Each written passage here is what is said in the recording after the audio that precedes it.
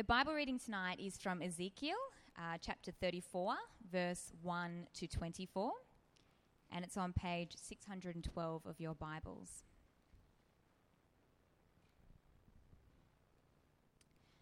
The word of the Lord came to me, Son of man, prophesy against the shepherds of Israel.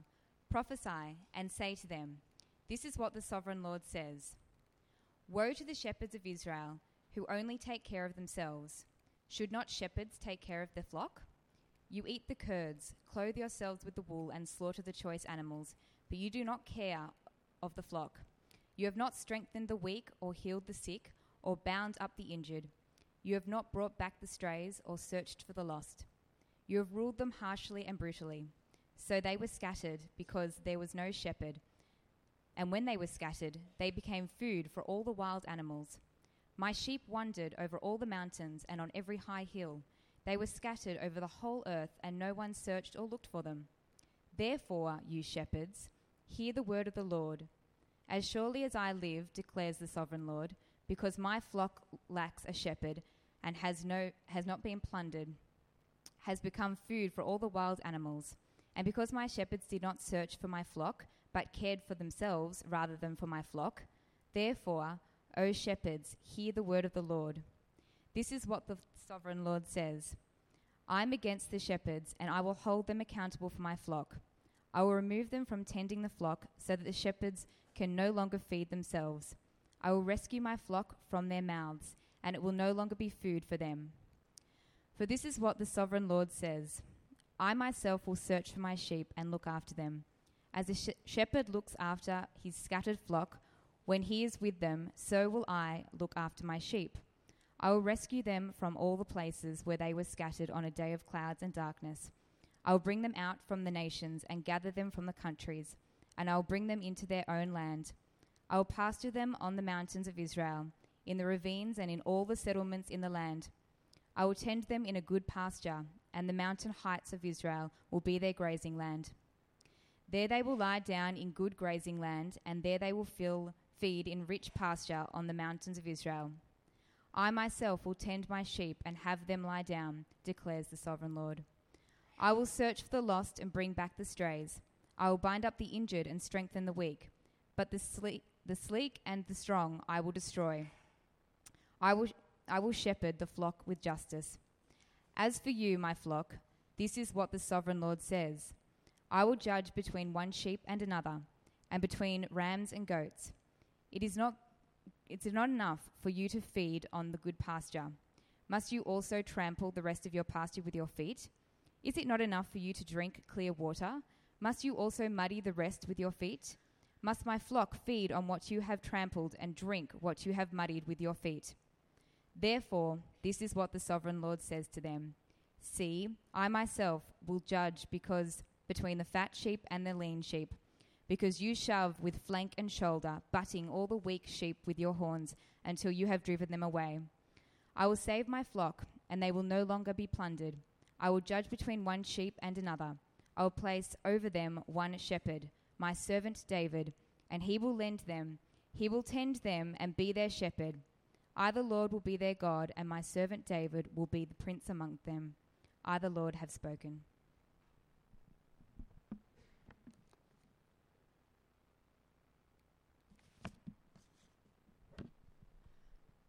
Second reading is from John 10, starting at verse 1, which is on page 759.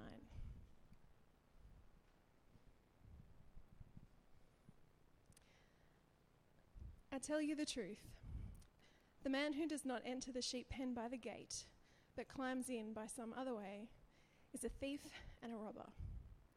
The man who enters by the gate is the shepherd of his sheep. The watchman opens the gate for him, and the sheep listen to his voice. He calls his own sheep by name and leads them out. When he has brought out all his own, he goes on ahead of them, and his sheep follow him because they know his voice. But they will never follow a stranger. In fact, they will run away from him because they do not recognize a stranger's voice. Jesus used this figure of speech, but they did not understand what he was telling them. Therefore, Jesus said again, I tell you the truth. I am the gate for the sheep. All who ever come before me, all who ever came before me were thieves and robbers, but the sheep did not listen to them. I am the gate. Whoever enters through me will be saved. He will come in and go out and find pasture. The thief comes only to steal and kill and destroy. I have come that they may have life and have it to the full. I am the good shepherd. The good shepherd lays down his life for the sheep. The hired hand is not the shepherd who owns the sheep, so when he sees the wolf coming, he abandons the sheep and runs away. Then the wolf attacks the flock and scatters it. The man runs away because he is a hired hand and cares nothing for the sheep. I am the good shepherd. I know my sheep, and my sheep know me, just as the Father knows me, and I know the Father. And I lay down my life for the sheep. I have other sheep that are not of this sheep pen. I must bring them also. They too will listen to my voice, and there shall be one flock and one shepherd. The reason my Father loves me is that I lay down my life, only to take it up again. No one takes it from me, but I lay it down of my own accord. I have authority to lay it down and authority to take it up again. This command I received from my Father. At these words, the Jews were again divided. Many of them said, "He is demon-possessed and raving mad. Why listen to him?" But others said, "These are not the sayings of a man possessed by a demon. Can a demon open the eyes of the blind?" Thanks, Nicolee. Good evening, friends. Whoa, good evening. I'm Simon. I'm one of the pastors here at Church by the Bridge at Saturday night. If you keep open or flick back, if you would, to Ezekiel chapter 34, that'd be a great place to be tonight. As we continue in our series, it's going to come up on the screen in a second. As good as it can get, as good as it gets, 6 studies in Ezekiel. Tonight we come to this beautiful passage, this beautiful section of Scripture, Ezekiel 34. I hope you heard as it was read some beautiful sounds of hope as it was read. Open up Ezekiel 34 and I'll pray. Let's pray together. Our God and our Heavenly Father, we take your word into our hands now and we open it. And we put our lives into your hands that you may open them. That we would meet you, the living God, in the pages of the Scriptures, and by the ministry of your Holy Spirit, please be our teacher this night. Encourage our faith, focus our vision, strengthen our commitment to walk in your ways as the sheep of your pasture and the flock of your hands. We ask through Jesus Christ our Lord. Amen. Amen. Here's my big line for tonight, coming up on the screen again. Jesus cares for you more than he cares for himself. There's one thing you can think about tonight. Jesus cares for you more than he cares for himself. That's going to be on the screen the whole night. So you kind of, if you don't remember that by the time you leave tonight, then I'll be worried about you. I'm not going to ask you at the door, by the way, just be careful. My first point, the quest for perfection. It comes up on the screen. It's been an observation of mine. I've been doing some thinking about who we are as human beings, and it's been my kind of observation that the quest for perfection is just part of who you and I are. It pervades our culture. The quest for the perfect. It's the motivation of a great deal of advertising. It's the motivation of our media, the perfect.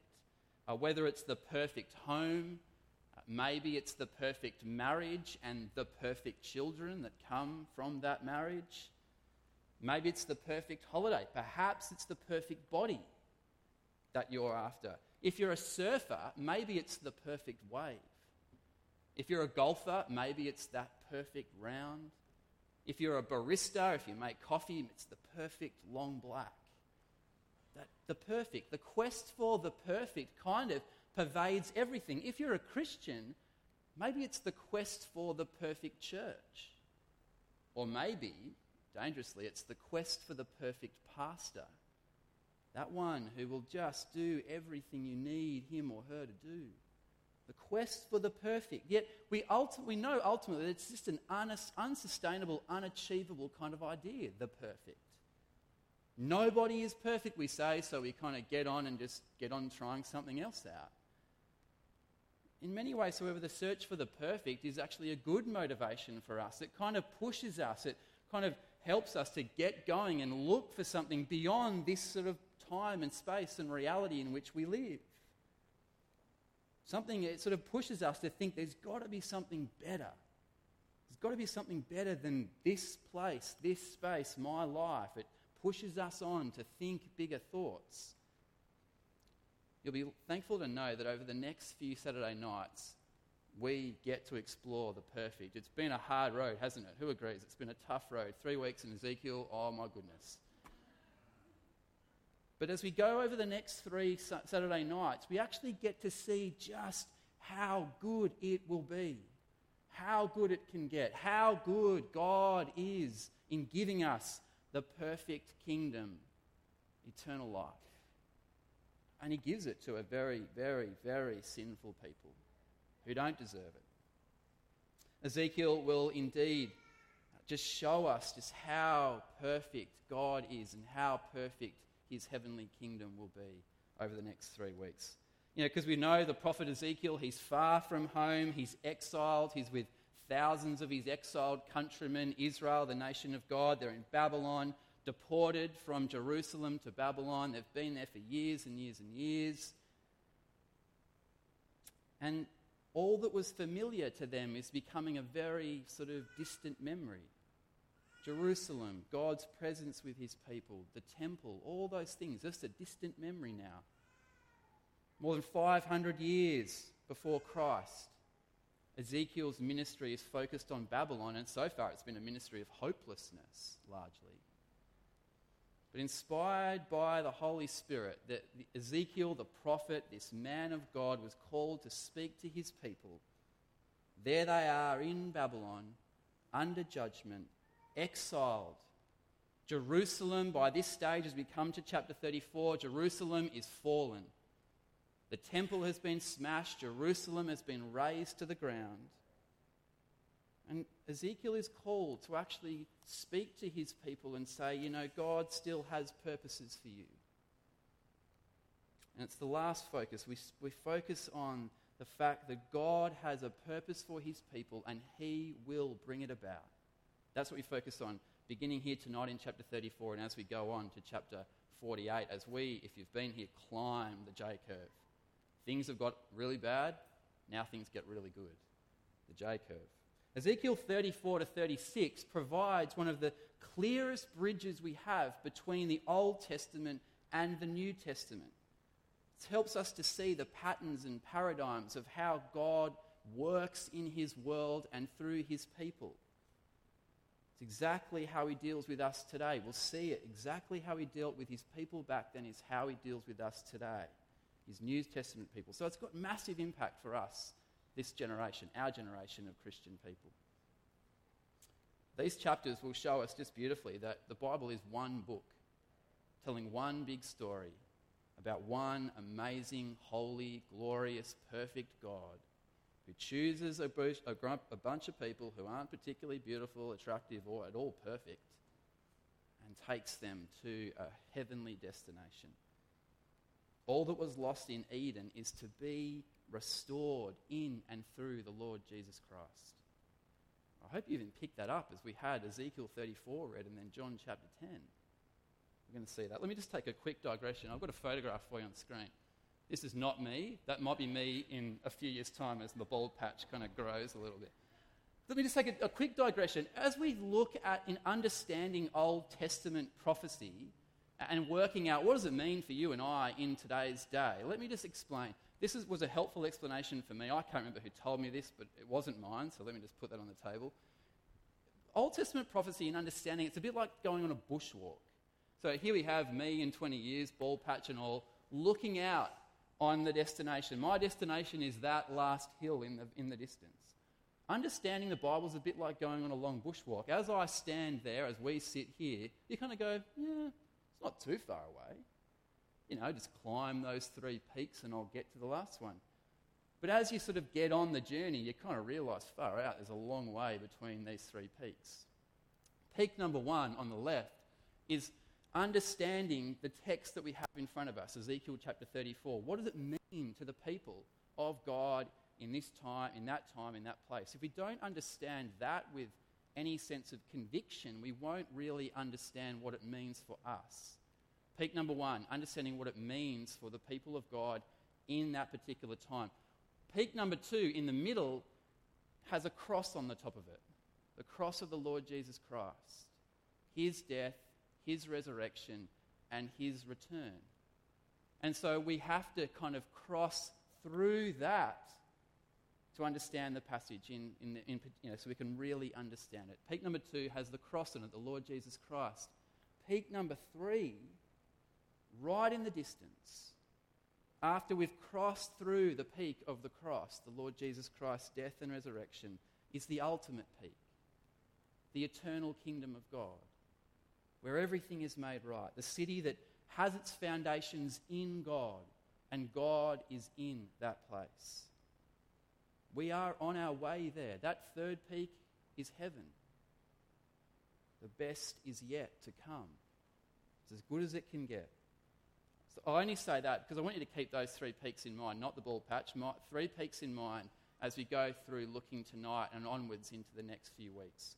We can really see. Because if you're a Christian here tonight, you are a citizen of peak number three, the heavenly city, God's eternal kingdom. That is your home. This world is not your home. The third peak is your home. And we're on our way there, and it may seem like it's a long way off. But Jesus has promised he will return. And because we belong to that third kingdom, we have a deep longing inside of us for something that's yet to be realized. We have a longing, a deep longing for the perfect, for something better than this.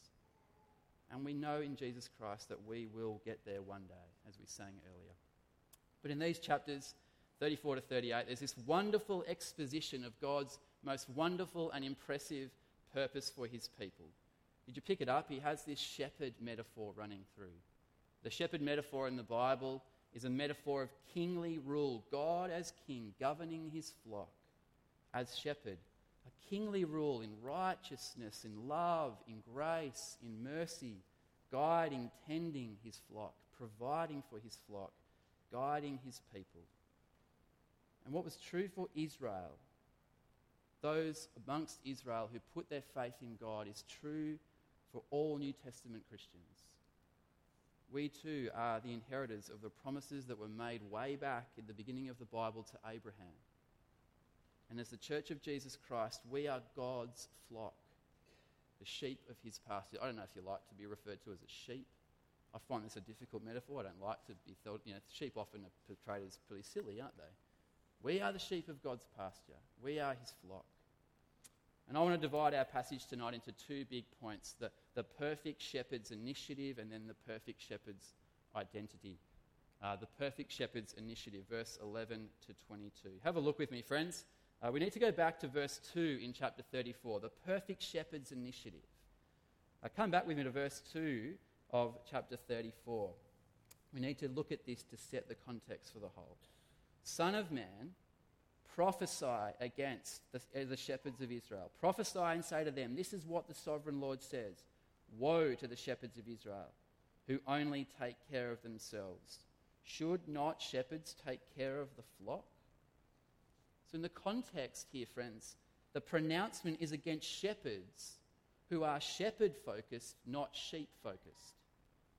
Rather than living their lives and conducting their work for the benefit of the sheep, these shepherds have a look, verse 3, you eat the curds, it's the fat.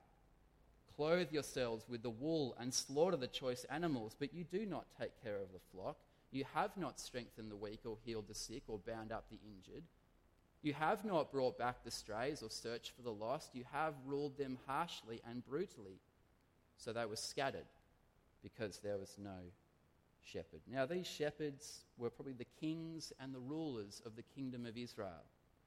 and the southern kingdom of Judah before the exile, these are the ones who are being denounced as self-serving rather than sheep-serving.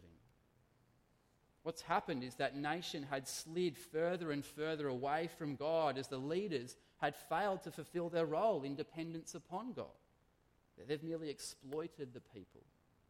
They haven't encouraged them to trust in God alone, to hope in God alone. They've used their role for their own wealth, for their own kind of satisfaction and their own name and renown. And the exile has now happened. God has removed them from their land. He's taken them away to Babylon. The flock has been scattered. And in terms of verse 8, have a look at verse 8. They've been ravaged by wild beasts. Verse 8, as surely as I live, declares the sovereign Lord, because my flock lacks a shepherd and so has been plundered and has become food for all the wild animals, and because my shepherds did not search for my flock but cared for themselves rather than for my flock. Whether it's political rulers, whether it's religious rulers, all of them are implicated in this. But the fact remains, God is the true king and shepherd of Israel. He has always been the Lord. From the early days in the Old Testament, this image is used by God for himself. And so here in our passage, the initiative that God takes is to step in and announce himself as the shepherd of God's people. Verse 11, for this is what the sovereign Lord says. And these are beautiful words. I myself will search for my sheep and look after them. You could paraphrase it by saying, here I am. I'm entering the scene now to do something. I've got an agenda which is going to deal with the mess that my people are in. And as you heard when the passage was read, he's going to restore him his own rule. And it's going to be based on his promises that he'd made way back to his people at the beginning of his covenant. He'll teach his people again the benefits of being under his leadership, under his kingly rule. And he'll bring them back into relationship with himself. He will do it. Verse 11 is the key text, and the rest of the passage is really like the sermon on that key text. Behold, I myself will search for my sheep, and I will seek them out.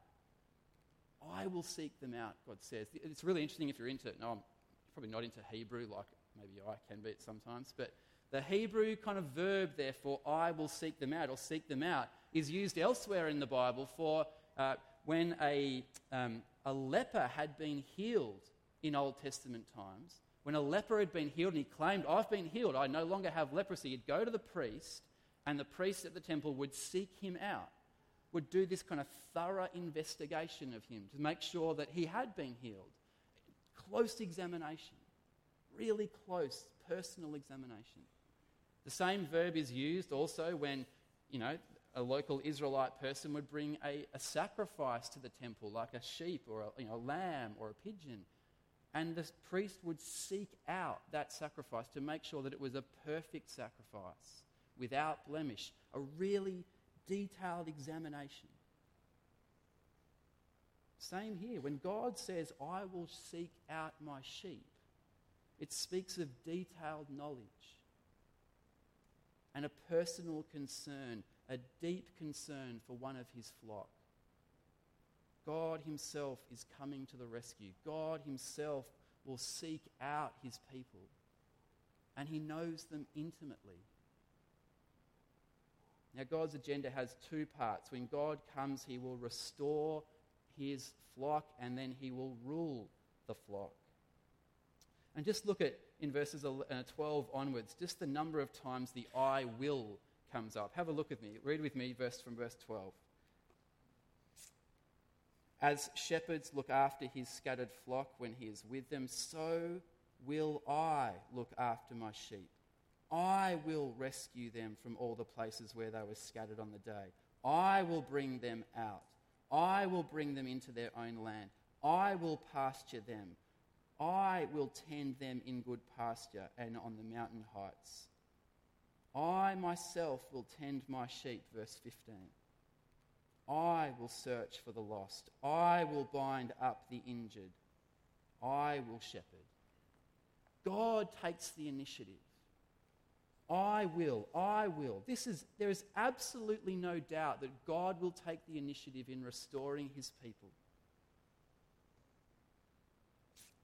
Because whatever other shepherds may have been around, kings or religious leaders there in the land of Israel, and whatever under shepherds there may have been against the flock, amongst the flock of God today, none of them can be anything like this great shepherd,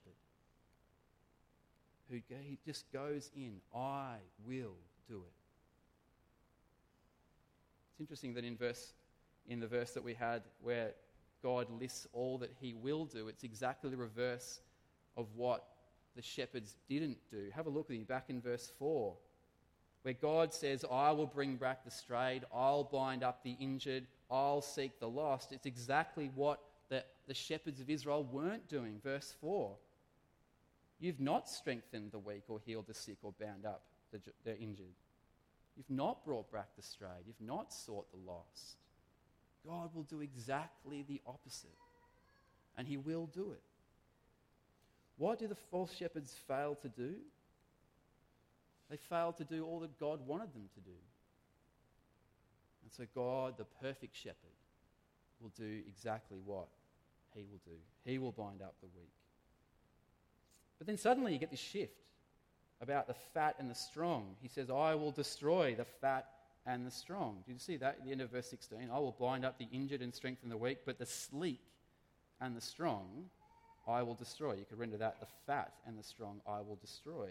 I will feed them in justice. Surely you'd want your flock to be strong. Perhaps not overly fat, but you want them to be strong at least. Why will he destroy the fat and the strong? What does it mean when he says, I'll feed the fat or the sleek and the strong in justice? Well, the word translated justice in the Hebrew is a word for a king who makes right decisions.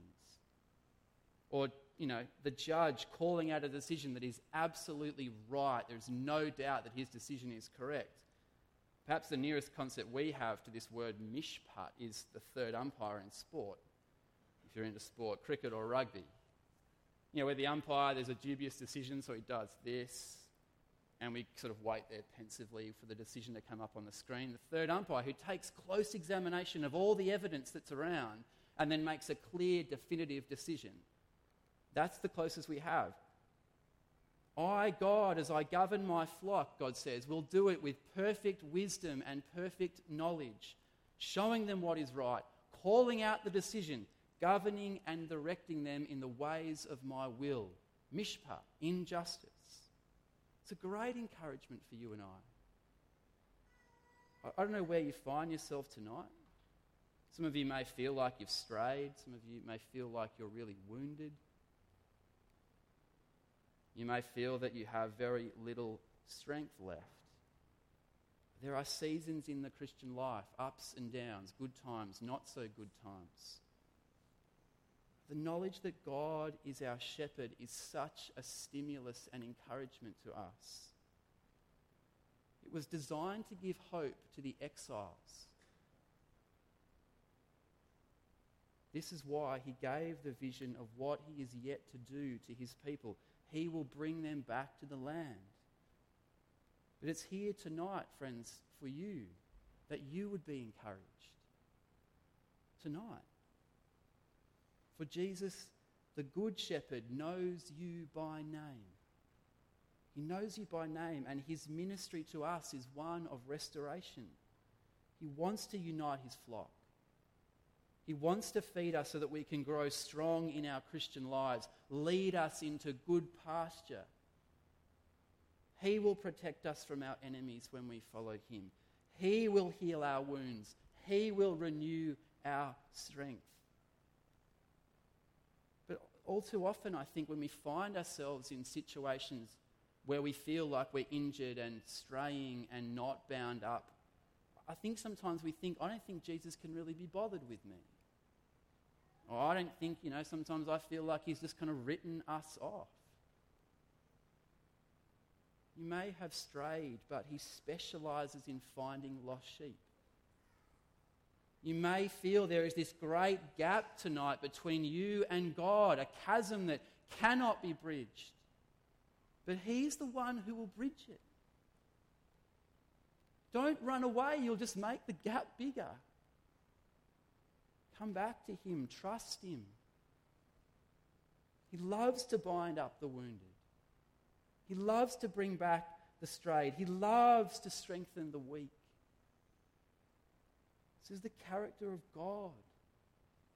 Gracious and a loving Father who delights in restoring his flock. Come back to him. Come to him tonight.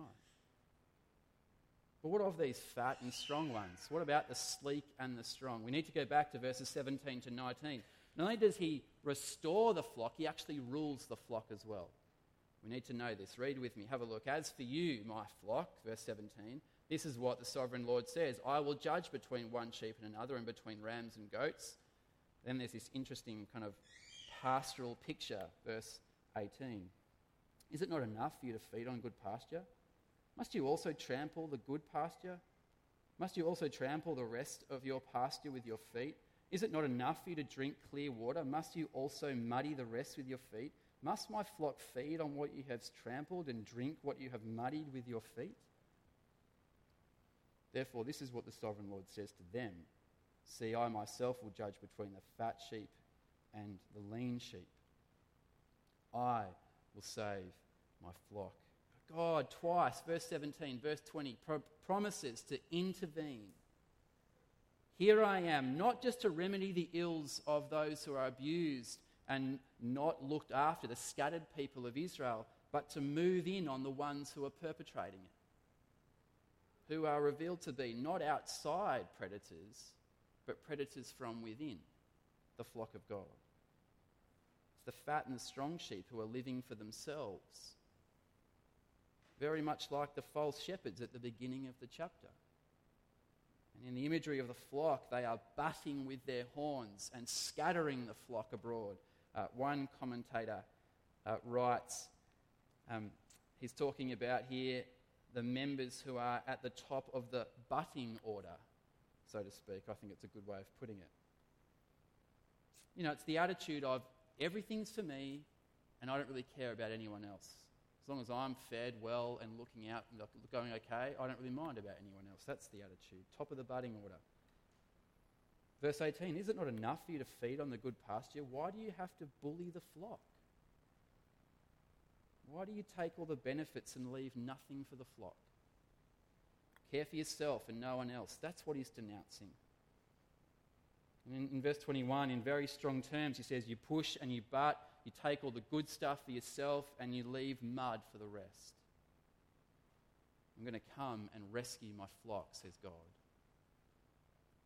So the shepherd king not only comes to restore the sheep, especially to come and care for the lean, the underprivileged, the weak sheep, for those who need to be strengthened and bound up, but he comes to rule the self-centered, aggressive members of the flock who seem to care only about themselves and have no time for the weak. The implication is that he'll judge them, dismiss them, and in fact, verse 16, he says, I will destroy them.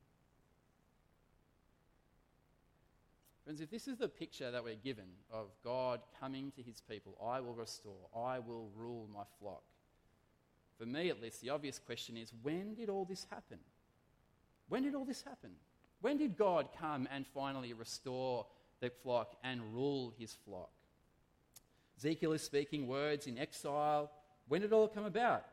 Well, it's true. Cyrus the Mede conquered the Babylonian Empire not so long after this, a few decades, and he actually allowed all the exiled people to return to their lands, to return to their cities and kind of rebuild their lives.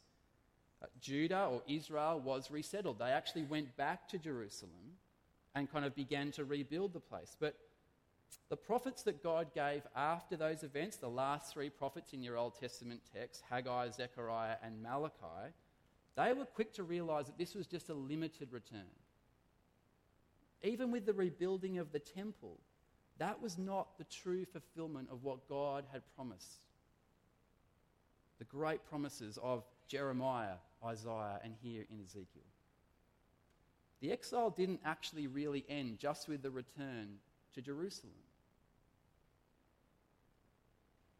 You'll know the exile really ends at the beginning of our New Testament. That's when the exile ends. It ends with the voice of John the Baptist crying in the wilderness, announcing the arrival of the King who will be the good shepherd of his flock. The shepherd who will take the sins of his people upon himself and become the sacrificial lamb. Remember when John sees Jesus walking down the road in the beginning of John's Gospel, John chapter 1? What does he say? Oh, look, here's another man wearing sandals and a white gown. No, he says, behold, the Lamb of God who has come to take away the sins of the world. The shepherd who comes to take upon himself the sins of the world.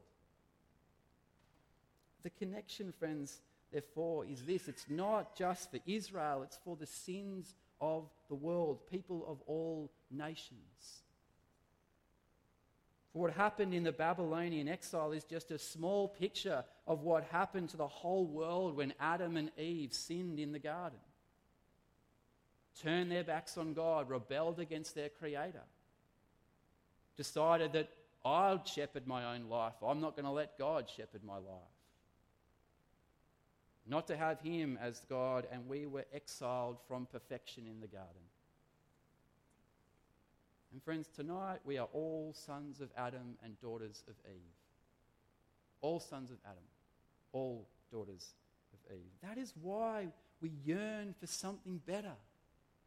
That is why we long for something better, because even if it's the dimmest, darkest memory, we still have memories of what it was like to be with God in perfect relationship. We need the rescue. We're all in this picture. And Jesus Christ brings it to fulfillment. We know that when Jesus began his ministry, Matthew tells us, what did Jesus say when he came into the world? He saw the people and he said he had great compassion on them, on the multitudes, because they were harassed and helpless like sheep without a shepherd.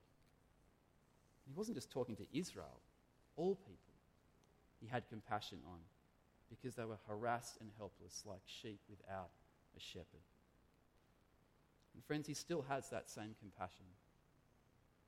He makes, therefore, an amazing commitment to be the remedy, the good shepherd, to renew and to restore his flock, and to rule in righteousness. Now, turn with me to John chapter 10. John chapter 10.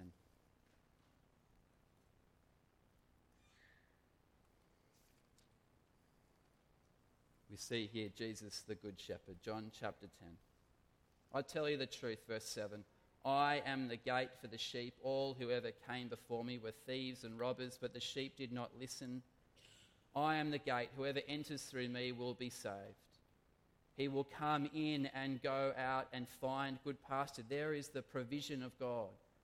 The thief comes only to steal and kill and destroy. We see in that Jesus' protection. I have come that they may have life and have it to the full.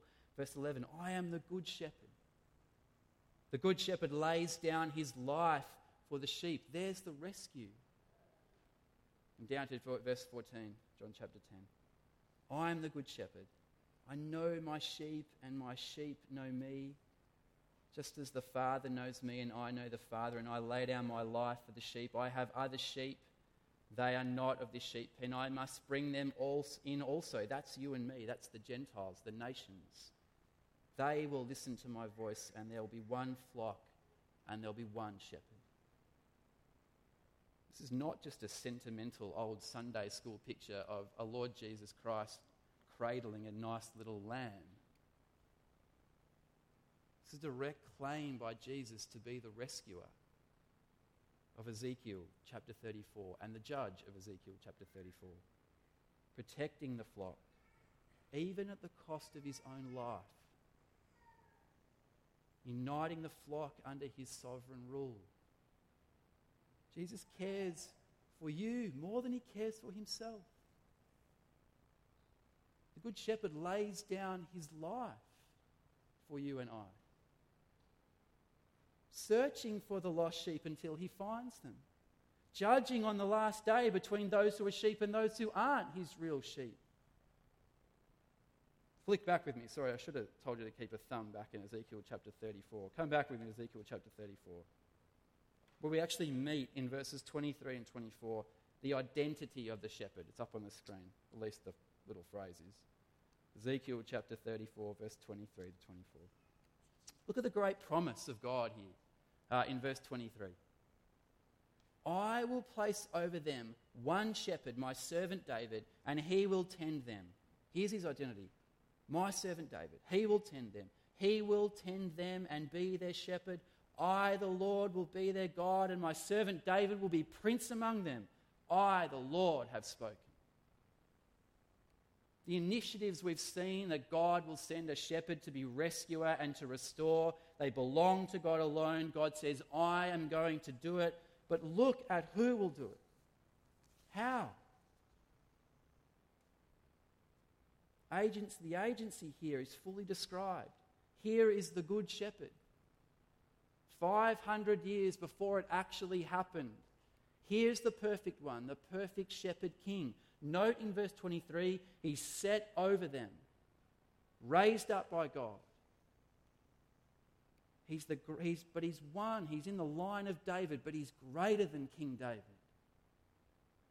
Not raised up by popular election, but placed by God himself to be the rescuer and ruler. And notice he's one shepherd, my servant David. One flock, one shepherd. Notice he's the Lord's servant in David's line, fulfilling God's promise to provide an eternal dynasty, a kingdom that will never end, and a king who'll sit on the throne who will never die and rule forever and ever. And he provides for all that his people need. He feeds them, sustains them, protects them, guides them. And in verse 24, the faithful, covenant-keeping God, the God who keeps his promises, will be their God and be their king. David's successor will be a prince, one who is greater than David, to rule them.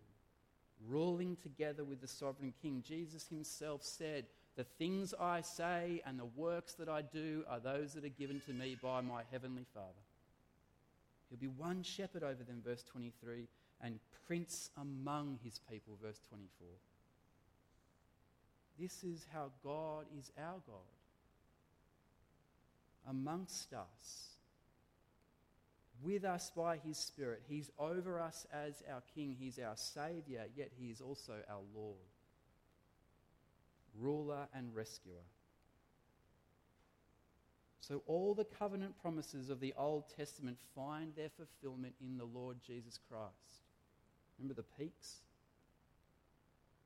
And we can say that with confidence because, not just because the Bible teaches us, absolutely because the Bible teaches it, but because there has been no one else in the last 2,500 years who's been anything like this apart from the Lord Jesus Christ, the one great shepherd.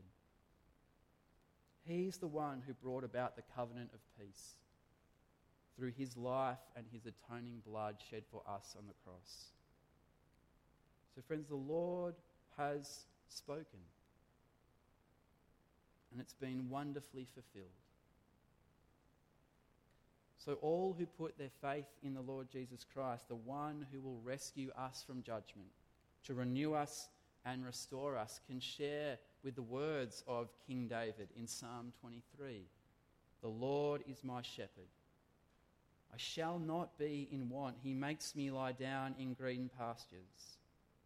He leads me beside quiet waters. He restores my soul. He guides me in paths of righteousness for his name's sake. He is fulfilling his promises. He is a God to be trusted. He is a God who has intimate knowledge of his flock, accompanied with astounding depths of care that is personal, and his commitment is total to you. When we appropriate this Good Shepherd's care and accept his death as the only means for our forgiveness, this Good Shepherd who laid down his life, when we allow him to deal with our own rebellion, when we are not so concerned about being the fat and the strong, being the important people at the top of the budding order amongst the flock, when we follow this shepherd, we too must be humble, meek, and lowly of heart. Concerned about the weak, concerned about the injured and the strayed and the lost. You must submit to his rule and recognize that his is the pattern to follow. Friends, Ezekiel preaches the gospel to us. Ezekiel chapter 34 preaches the gospel to us. Jesus, our shepherd king, the rescuer, is also our judge. He removes all evil and he will declare justice.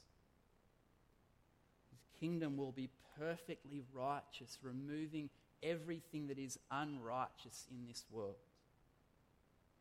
And friends, this has to be the transforming perspective that you take into your week this week. In the knowledge and the truth of his total commitment to you as his sheep. Such amazing care and compassion. Bound up, strengthened, and encouraged by this. But also, if you're one of those fat or strong ones and you're throwing your weight around, hear God's word tonight. If you think you're at the top of the budding order, God says, watch out. It's not how he wants you to be. Friends, tonight's message for us is don't despair. Don't give up. Come back to him as your shepherd king. Submit to him and experience him as the God who brings peace, abundance, and care. He seeks you out. He will bind up your injuries. If you've strayed, come back to him and receive his care and build each other up in this. Strengthen each other to follow him. Friends, our future is bright. That third peak is a reality. We are citizens of that heavenly kingdom if you're a Christian tonight. Live under the Good Shepherd who comes to seek and save the lost, to bind up the injured, to bring back the strays. Let's pray.